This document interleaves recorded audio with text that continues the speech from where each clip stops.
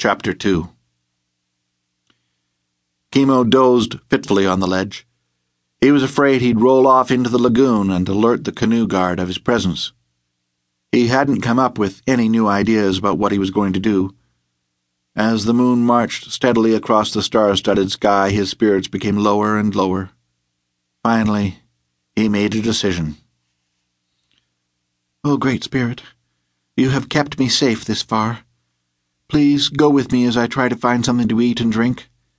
I will try to steal my talisman from my family's hut, guard me, and keep my family asleep." Completing his prayer under his breath, Kimo began to climb the cliff vines again as silently as he could.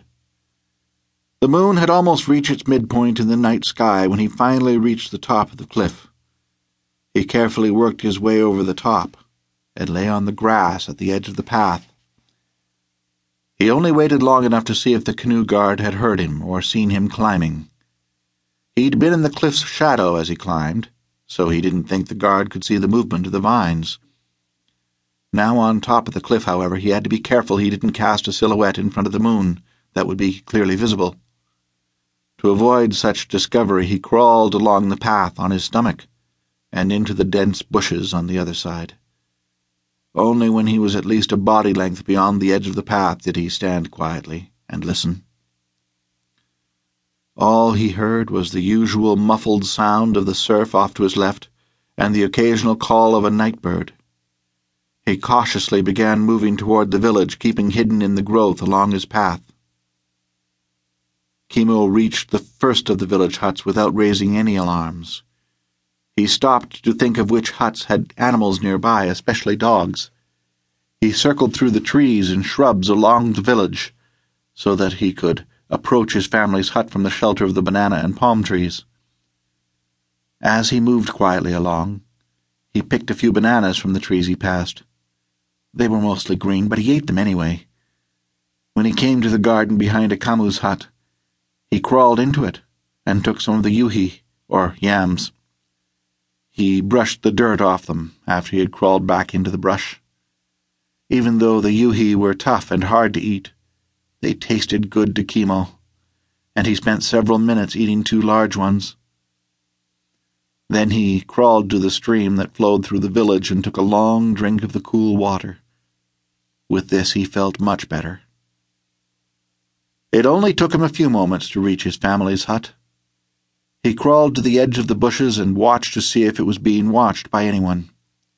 He watched the moon through the palm leaves and decided that if no one was visible by the time the moon had passed to the other side of the palm tree he was watching, he would sneak into the hut and retrieve his talisman and knife.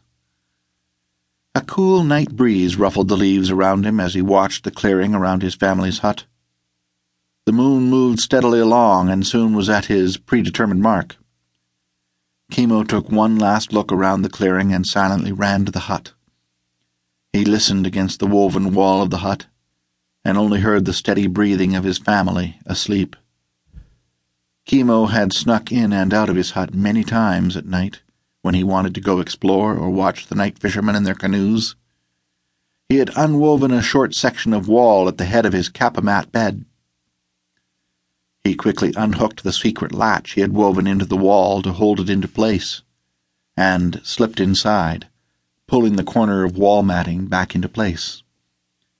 He sat quietly, waiting to see if anyone would wake up. No one stirred. He reached up where his talisman usually hung above his bed and found it was gone. He knew instantly that something was wrong, but before he could react, the entire hut was bathed in light. Surrounding the hut, looking in the windows and standing in the doorway, were over 20 warriors, each holding a lighted coconut oil lantern in one hand and a spear in the other. Kimo heard crying and saw his mother, Moana, sitting on her kappa mat, softly crying behind her hands. His father, Honua, was sitting beside her looking grief-stricken, saying nothing. Uaila, his brother, and Ua and Lani, his sisters, were not in the hut. Kimo had walked into a trap. "Come with us, blasphemer," The two warriors at the door stepped aside to allow the village priest